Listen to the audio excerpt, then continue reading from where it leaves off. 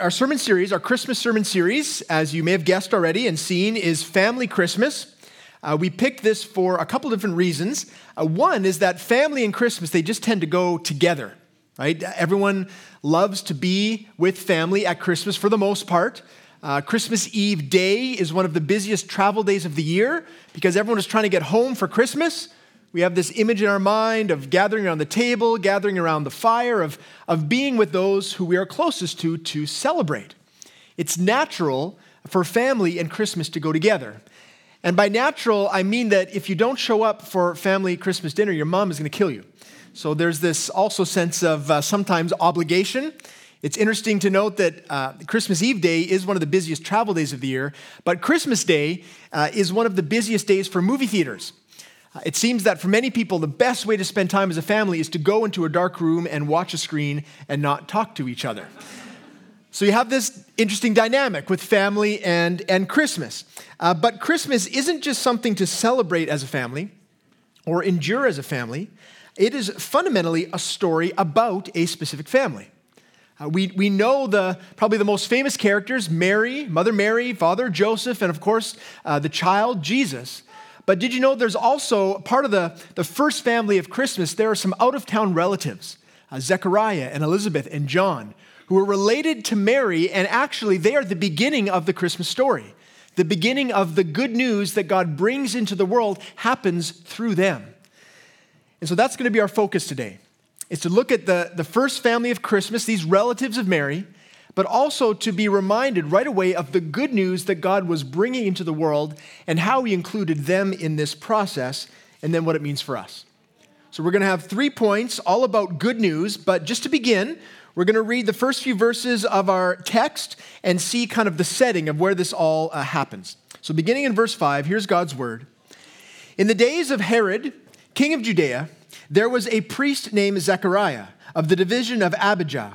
And he had a wife from the daughters of Aaron, and her name was Elizabeth. And they were both righteous before God, walking blamelessly in all the commandments and statutes of the Lord. But they had no child, because Elizabeth was barren, and both were advanced in years. We'll pause there for a moment. You can see already the context. Luke always gives us lots of historical context. This happened during the reign of Herod the Great, which means it was a time of oppression for God's people. Herod and the Romans were in cahoots. There was not a lot of liberty or freedom for them. The big picture scene, though, sort of zooms in quickly because we find ourselves focused on this ordinary couple, sort of a country priest living probably in the hill country of Jerusalem. And we find out actually quite a bit about Zechariah and Elizabeth. We see that they are both from priestly lines. Elizabeth says she's one of the daughters of Aaron. They're both active in ministry. They're both quite advanced in years, which would have meant like 60, 65 in their day, like past their prime, right? Near the expiration date. Of course, today you're robust at 60, but back then it was near the end. And the most significant thing about them is that they did not have children. They did not have any child their whole married life. And what we realize about them in light of this beginning part and also a little bit at the end is that this reality of not having kids would have been more than just a disappointment for them. There would have been a lot of condemnation on them from the community. Elizabeth talks about it as a reproach. And that's because people in that day, they considered if you didn't have kids that God was somehow displeased with you and that you were probably in sin somehow. And so Elizabeth, you can imagine, she would have endured a lot of insensitive, hurtful comments from the people around her. They would have talked to her, well, probably you're in sin, probably you need to turn away from some sin in your life. That's why God hasn't given you children. There's something wrong with you. Everywhere she went, she would have been reminded of this missing piece of her life, and the attitudes of the people towards her were not very loving. Before we move on, I think it's helpful for us just to pause for a moment and recognize that we need to be very, very careful. We should be very careful about how we speak about children to those couples that don't have any. I've heard many well-meaning people talk to a couple without kids, and because they're so excited about kids, they talk to them, when are you going to have children? Why haven't you had children? Why are you waiting so long? Here, hold my baby. You'll see you really like them if you can just hold one. And they mean it, I think, from a good point of view, but it can, at times, be an added hurt onto an already difficult situation. And so we as a church should be a place where we're gracious and kind. And so we just need to recognize we should be very, very careful. If we're in relationship with someone and there's a closeness and a familiarity there, then that may be a conversation that we have. But for Elizabeth, she endured a lot of nice and not so nice people who would make comments about her childlessness. And the fact that the Bible here says that she was righteous and blameless shows her depth of character. That there was no bitterness in her heart, even though there were people who were very, very unkind towards her. The truth of the matter is that probably for her and Zechariah, they just had assumed by this point that ship had sailed. They had made peace with it. They were older now. Probably the comments were few and far between. And they thought, man, we have still made a life. God has been good to us. God's been gracious to us. This is our life. Just a life without kids. Which makes the next part of the story so very unexpected. This is, we're going to entitle this part, Good News Proclaimed. And I'm going to read the next section, verses 8 to 13. And here's what happens when Zechariah is involved in his priestly duties. Now, while he was serving as priest before God, when his division was on duty, according to the custom of the priesthood, he was chosen by lot to enter the temple of the Lord and burn incense. And the whole multitude of the people were praying outside at the hour of incense. And there appeared to him an angel of the Lord, standing on the right side of the altar of incense. And Zechariah was troubled when he saw him, and fear fell upon him. But the angel said to him, "Do not be afraid, Zechariah, for your prayer has been heard, and your wife Elizabeth will bear you a son, and you shall call his name John." We'll pause there for a moment. So I want to give you a pretty clear picture of what's going on here. Zechariah is a priest of Israel. There were about 8,000 of them at the time, and a couple times a year, his division got to go to Jerusalem and help with these services that happened at the temple. So here's a picture of the temple complex, just to give you a kind of sense of where we're at. This is the whole complex from a big picture point of view, and we're going to zoom in and show you where he was. So out here, this is where the people would have been praying, would have been prepared, and then Zechariah would enter through these doors into the holy place. He would not go to the most holy place that was once a year for the high priest, but twice a day they would enter here, walking past the table with showbread, the golden lampstand to this altar, and that's where Zechariah, he would offer prayers for the people of God. He would be burning incense. It was a very important and solemn moment, and all of a sudden, right here to the right of the altar, an angel appeared. In the darkness there would have been, kind of dim, and all of a sudden this bright light, this angel, and not surprisingly, Zechariah it says in the text he's troubled, but really that word could be translated terrified. He's freaked out. There's this angel that appears, totally freaks him out, and the angel responds in the way that angels always respond, which is, do not be afraid. It's okay. It's good. This is a good thing that I'm here. Do not be afraid. And then the angel explains why Zechariah should not be afraid. The angel says, your prayers have been heard, and your wife Elizabeth will bear you a son. The angel's saying your prayers have been answered. Which does, I think, make us wonder, made me wonder, what exactly was Zechariah praying for there? It seems like, because of what the angel said, that Zechariah was there in the holy place of God praying still for a child. But I'm not sure that makes the most sense for a couple of reasons. Number one, he certainly doesn't react like he was praying for a child. We're going to see in a moment his reaction. And when the angel says, you're going to have a child, he doesn't say, oh, that's so great, I was just praying for that. Instead, he says, well, what do you mean? I'm old, I can't have a child. He kind of reacts like, who was talking about children? No one was talking about children. He's totally surprised. The second reason, though, probably the more important reason that I think that he probably was not praying about children in this moment is that his role there as a priest was to pray for the people of God. He came to pray for the redemption, salvation, liberation of God's people, and we know already from Scripture that he was a blameless and righteous man. That doesn't mean he was perfect and sinless. It just means that he was faithful, that he tried to do what God had called him to do. And so it would make sense that there in that moment, that is what he was praying. So how do the angel's words make sense then, if that's what he was praying? Well, they make sense because what's actually happening is that God is answering the two deepest longings of Zechariah's heart. The first is that for decades he'd been praying for a child. And the angel is saying, you are now going to have a child, even in your old age. But the second is that Zechariah, like every faithful priest, every person of God, wanted the Messiah to come, wanted God to visit his people again and bring liberation and salvation. And what the angel was saying, something Zechariah did not get right away, is that those two things were happening in one event. They were being ushered in through the birth of his own child, through John. John the Baptist is who we come to know him as, but here the angel explains a bit about this son that he would have. So let's turn our attention back to the text, verse 14. Here's what the angel says. And you will have joy and gladness, and many will rejoice at his birth.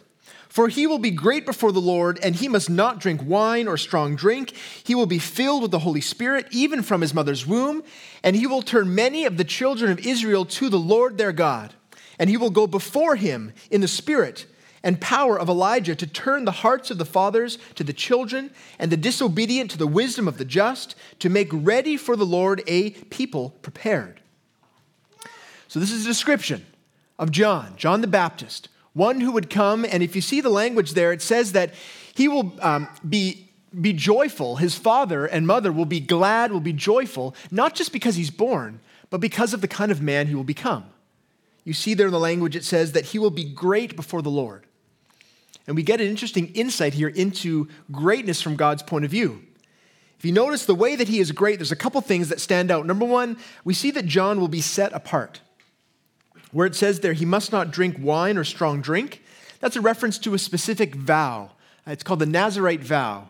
And those who wanted to set themselves apart as people of God, they would make this vow and they wouldn't drink alcohol, they wouldn't cut their hair, they would live kind of an ascetic lifestyle, and that's what we see with John. When we meet him later on in his ministry, he's off in the wilderness, wearing a camel hair cloak, eating locusts and honey, definitely apart from society, but also definitely serving the Lord. That's John. That's the kind of ministry he will have. But the true greatness of his ministry is not in himself. It's in his role as one who will announce the coming Messiah. See, anyone important in our world to this very day, if they are truly important, they don't usually just enter a room. They are always announced. There is always someone who will tell people that the king of whoever is entering, the president of whatever is entering. Even for movie stars who are presenting some award, they're announced by someone else. One sign of importance is that you have someone going before you heralding your coming. And that's what we find in John.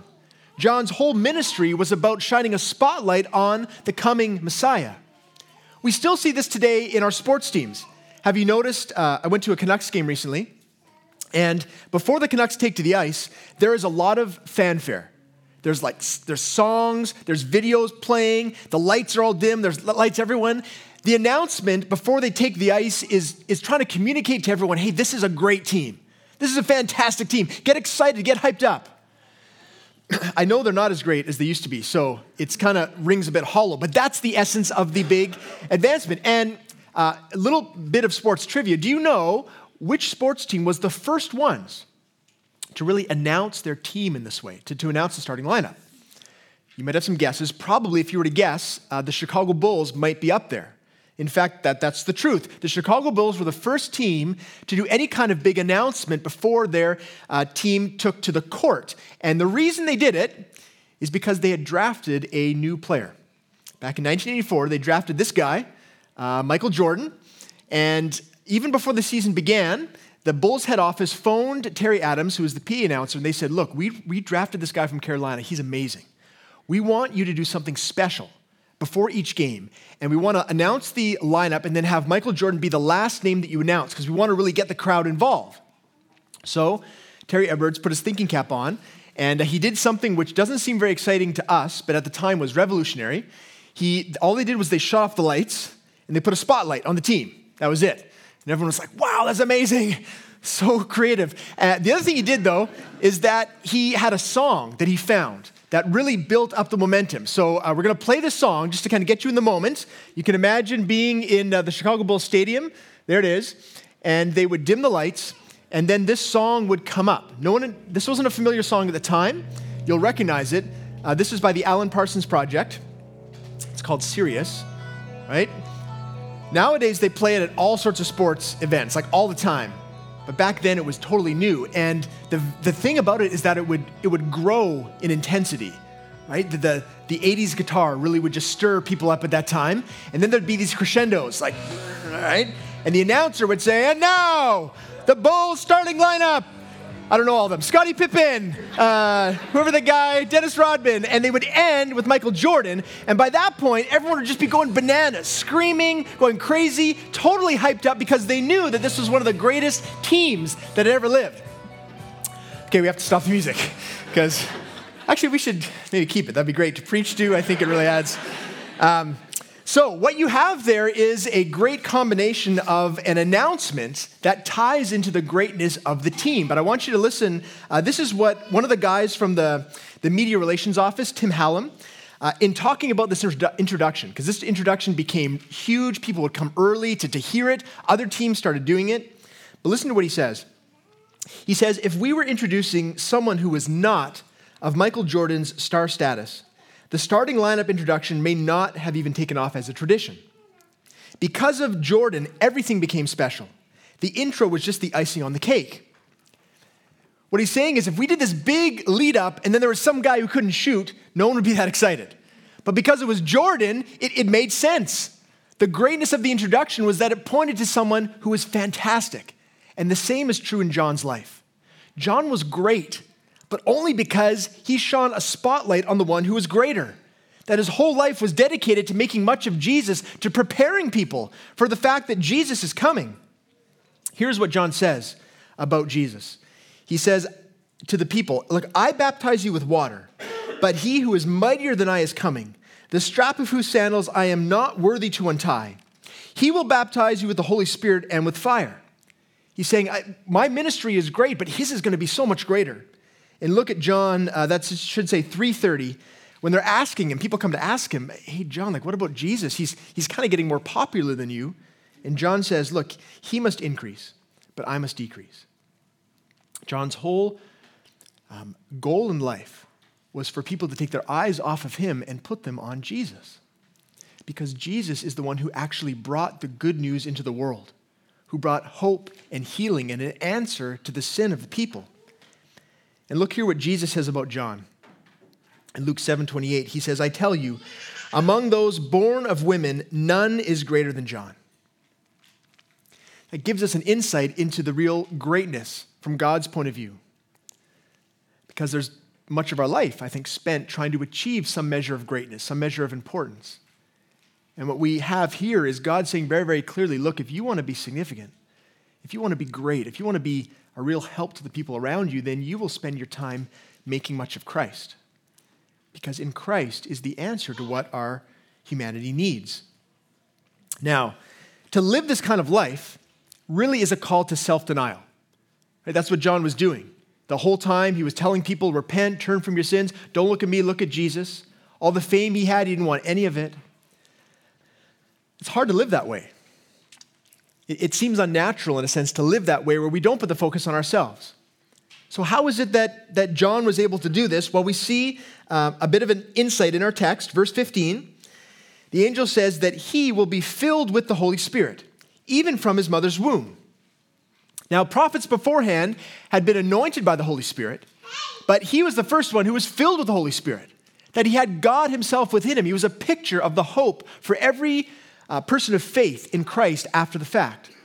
And what this means is that as John lived his life, he was not trying to fill his life. He was not trying to find satisfaction. He was already satisfied in God himself. And he got to live out of that fullness. See, there's other ways that we try to get full. In fact, the picture that came to my mind is a family dinner, family feast. We have the benefit of having two family dinners, Dawn's mom and my mom. And so I've observed a lot of people try to get well-filled at a family Christmas feast. And I've noticed that there are mistakes that people make. For example, you may know this one, but there are some people who will fill up on a lot of bread or salad at a Christmas feast. And they go away and they eat, and then they're empty later because all they had was like some iceberg lettuce and some bread. And you say, are you new? Have you never been here before? You got to put the bread in your pocket, and then you put all the food on your plate so that you get enough of the real stuff, the good stuff. That can happen where we think we're filled, but we're not. The other thing can happen is the opposite, where you see people coming back and they have a Mount Everest of food. And it's just like a massive plate, and your Uncle Frank spends he's eating and eating, and then the rest of the evening he's laying on the couch, and his stomach is so full, I ate too much. It's like, obviously you ate too much. You ate the entire dinner, everything. That happens to us in life, where we fill ourselves in a certain way, but then actually we end up sick. It doesn't actually satisfy us in the way that we think it will. But the worst mistake in terms of being well-filled at a Christmas dinner is to not leave room for dessert. There are people who at the end of a meal say, I didn't leave room for dessert. And my word to them is, you fool, what's wrong with you? Don't you know that the way to eat a Christmas feast to be well-filled is to leave just enough room so you can squeeze in a couple pieces of pie? That's when you're satisfied. That's when you're joy-filled. And in our lives, the same things happen because there is a deception about the things in our world, things that we try to fill our lives with, things that claim to satisfy us but leave us empty or leave us longing for more. We know this is true because no matter what is under our tree on Christmas Day, no matter if it's the thing that we hoped for, the thing that we told everyone we wanted, we asked everyone to pool their resources to get us this one gift, we may open it.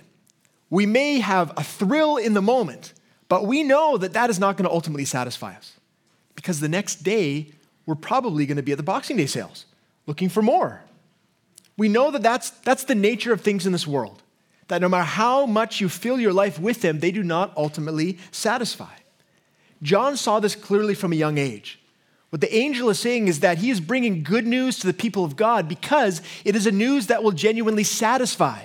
In Christ, there is an answer to the longings for hope and fullness, one that does not diminish, one that does not twist our minds or our hearts. And John's role was to continue to proclaim that good news. Unfortunately, Zechariah, he did not receive this news in faith. If you look at this next section, we're going to call good news disbelieved. We're going to see his response was not really one of faith. So here's verse 18. And Zechariah said to the angel, "How shall I know this? For I am an old man, and my wife is advanced in years." And the angel answered him, "I am Gabriel. I stand in the presence of God, and I was sent to speak to you and bring you this good news. And behold, you will be silent and unable to speak until the day that these things take place, because you did not believe my words, which will be fulfilled in their time." And the people were waiting for Zechariah, and they were wondering at his delay in the temple. And when he came out, he was unable to speak to them. And they realized that he had seen a vision in the temple, and he kept making signs to them and remained mute. And when his time of service was ended, he went to his home. So, the response from Zechariah is one of disbelief. Right? He says to the angel, how is this going to happen? I'm an old man. Right? My wife is old. I don't see how this is going to come to pass. I think it's interesting that, if anyone was going to believe a word like this from God, you'd think it would be Zechariah. He was a priest of God. He knew the Old Testament scriptures backwards and forwards. He knew that God sometimes sent angels to people, that God could do miraculous things like give a barren woman a child. And he was there in the holy place. Like he wasn't just off on a road somewhere. He was there where you're supposed to meet with God. But even with all of that, he did not believe. He doubted. And I think it's because, in part, this was just so very different than he expected. He had been praying for a child for decades. But in his mind, he must have imagined having a child in his youth. Right? God, if you're going to bless me, that would be great. To have a child when I'm young, we're just starting our family, Lord, that would be just such a great blessing. But a child in our old age is so very different. It's unexpected. It's not what he imagined, and so it was difficult for him to wrap his mind around it. The other thing I think is that he probably assumed that window of blessing where God was going to answer his prayers, probably he thought that was closed. Like it just wasn't going to happen. And so when God came to speak to him, he couldn't believe it. I think this is true for us also today. My guess is that there are some things that we've been praying about that either the answer or what seems to be happening is very different than we thought. Or just it's been so long that we figured that, well, God's not actually going to be able to bless me in this way. It's natural for us to think that our timeline and our way is the greatest blessing that we could receive. But what we see here in the text is that God's way, however different, is always better. I mean, for Zechariah, he thought the best thing is to have a child in my youth. But what God showed him is that it was actually way better to have a child in your old age. Because in this specific moment, what it meant is that he gets to be part of the good news story that God is bringing to the entire world. That he and Elizabeth get to be part of God's plan in a way that is focused and intentional. They get to see their son become a prophet and proclaim the good news of the coming Messiah. He gets the joy of seeing this miraculous event. All of that is way better because it highlights God's character and his abilities even more. And the other thing we see, of course, is that this is genuine good news. And see, God, if we're ever tempted to think that God cannot bring truly good news into our life, we need only look back to stories like this and see that God never misses an opportunity to truly bless his children. He is always working both in the big picture, things of the world, which is the Messiah coming, but also in the minute details of our lives. That's what Gabriel, if you look at Gabriel's response, that's basically what he says to Zechariah. Zechariah says, hey, I'm really old. I don't think this is going to happen. If you look at verse 19, Gabriel doesn't explain how it could happen. He says, I'm Gabriel. I stand in the presence of God. You don't need to tell me that you're old. Actually, I know that. You don't need to worry about the details here, Zechariah. We got those things figured out. What you should be focused on is the good news that I'm bringing. See, Zechariah, he totally missed it. It would be like, just imagine if on Christmas morning you got an envelope from a friend, a very wealthy friend, and they just said, I've decided I'm going to send you on a cruise around the world. All expenses paid, 3 months, you're going to be on a luxurious cruise ship. And so they gave you the envelope and you opened it up, you saw the tickets, and your response was, my passport is expired. I don't know if I'm going to be able to go on this cruise. Your friend would say, what are you talking about? Don't worry about your passport. We can get your passport renewed. You should respond in joy. Look at what you've been given. Don't worry about the details. You don't have to worry God about, look, I'm kind of old. I don't know how this is going to happen. Gabriel's saying, this is good news. This is the best news that anyone has ever heard, that your son will be part of the redemptive story of God. You should be celebrating and rejoicing. You should be jumping around and dancing. But instead, Zechariah got caught up in the details of things. He disbelieved, and the consequence, you can see, it made clear this was a serious thing, but one where God was still gracious, meaning that the rebuke of God was that he would be silent until John came into the world. So 9 months of silence, but it wasn't forever. That there was a sense of grace in that for 9 months he had the opportunity to reflect on the good news that he missed. And what we see there, when he went out, verse 22, he came out, he wasn't able to speak to them. Everyone was like, what's going on? He must have seen a vision. But in the end, we see that Zechariah, he did come to understand and accept and enjoy this good news. In fact, there's this interesting mirror in Elizabeth's response as well. Both of them, when they initially hear about it, they seem to hesitate. Look at verse 24 and 25. These are our last couple verses. It says this, so after these days, his wife Elizabeth conceived, and for 5 months she kept herself hidden. So there, Zechariah would have gone home and communicated, written down to her, look, here's what God's going to do. She actually conceives. She knows she's pregnant, but even in that, she doesn't let people know. I think we can see that as a sort of hesitancy on her part, that she's seeing God work, but it's tough to believe that it's actually happening. And so for both of them, there's this element of disbelief at first. But by God's grace, by the time the child comes, they are full of faith and joy. And that's our last point, that there's good news to be enjoyed.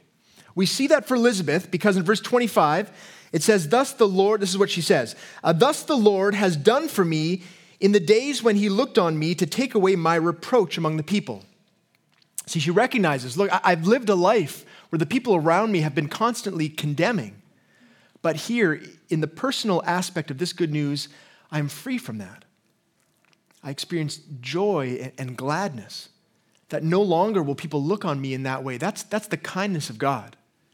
But that personal kindness is just a foretaste of the greater kindness, the greater grace of God. That because of John, who heralded the coming of Jesus, we can live a life without reproach from God. That our sin will not bring condemnation upon us because Jesus lived a life in our place perfectly and then went to the cross and took on the condemnation of God. That's always the way the good news works, both in the small instances of our lives and the big picture of humanity. And Zechariah, he finally comes to a place of really understanding this. You can imagine just for 9 months just thinking and reading scripture, and what we find when he finally speaks is it's like he's making up for lost time. It all pours out of him in a song. If you have your Bibles, you can see it at the end of chapter 1. I'm just going to read. He has a whole song that he sings, all about the coming of John, his son, and the Messiah to come. But listen to the last few verses. This is what really, you can tell that he is full of joy and hope. He says this to his son, "And you, child, will be called the prophet of the Most High, for you will go before the Lord to prepare his ways, to give knowledge of salvation to his people in the forgiveness of their sins, because of the tender mercy of our God, whereby the sunrise shall visit us from on high, to give light to those who sit in darkness and in the shadow of death, to guide our feet into the way of peace." This is the ultimate good news. This is the ultimate reason for joy at Christmas, because God made a way through his sending of his son that we who were in darkness, the darkness of sin, would be able to come into the light. That we who were in conflict with God would be able to have peace.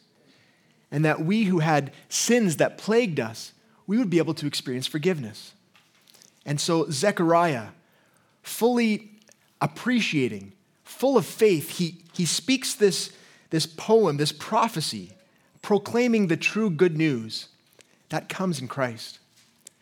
And what we need to see here is the connection between the experience, the enjoyment of the good news, and the believing of it. Because without the believing of it, the good news, it just passes right over us. For both Zechariah and Elizabeth, there was a moment there where they kind of heard it, but it didn't really impact their hearts. But when we come to a point of faith, of really trusting God and what he's doing, then there is genuine joy in our hearts. And so these two questions are what I want to leave us with. In light of this proclamation of good news, this picture of doubt and then enjoyment of good news, here's the first question. Is there a way in which you are filling your life with the wrong thing?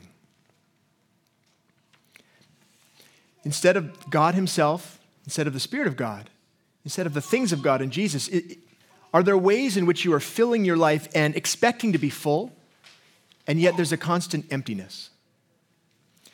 That's the litmus test, I would say. The way in which you can figure out if you're filling your life with the wrong thing is are you still longing for more? Is there a lack of peace fundamentally in your life? And secondly, are you in some way missing the good news of Jesus? See, Zechariah, for a moment there, he really missed the good news of what God was doing. And so you might ask, how would I know? How would I know if I've missed? I mean, I may be a believer. Zechariah was a man of God and yet missed it somehow. How would I tell if I'm somehow missing the good news that God has for me? And the answer is, well, if there's a lack of joy in your life, then more than likely there's some aspect of the gospel, of the good news that you've missed, that you're not seeing yourself in light of all that God has done through Christ. And certainly if you are here and you're not a person of faith, that there would be, if there's lack of joy in your life, if there's a sense of emptiness, I would direct your attention to what we find here in the Word of God. That the overwhelming emphasis of the Christmas story is that there is good news. And there was someone sent to announce the coming Messiah because it was such great news, because it was so important. And we ourselves here as the church are making this known into our community because we believe so strongly that this is the answer that every person needs. That though we are ordinary people, just like Zechariah and Elizabeth, we've experienced that good news and want for others, everyone, to know it for themselves. So this is a story of good news. Even at the beginning, even with the relatives from out of town, we haven't even yet got to Mary and Joseph and Jesus. We're going to do that in a few weeks to come. But this is a season where we have much to be thankful for, much to rejoice in. And so we're going to end our time with worship and singing, but bow with me if you will, and we'll pray and thank God for his word to us this morning. Lord God, I do thank you for your word. I thank you for your grace. I thank you, God, that as we remind ourselves of the Christmas story. We see in every part of it evidence of your love for your people, evidence of the good news that God has brought into the world, that you have worked through your Son. I pray, Lord, for each one here. God, would you help us to be faithful? Help us, Lord, to know your joy. Help us, God, to see this season as an opportunity to both remember and share the good news that we have in Jesus. And I pray for the events coming up, for the Christmas Eve services, God, that this would be a place where you gather people to remind them of your love for them. And that this good news would be one that not only enters our mind, but also enters our heart. And I pray this all in Jesus' name. Amen.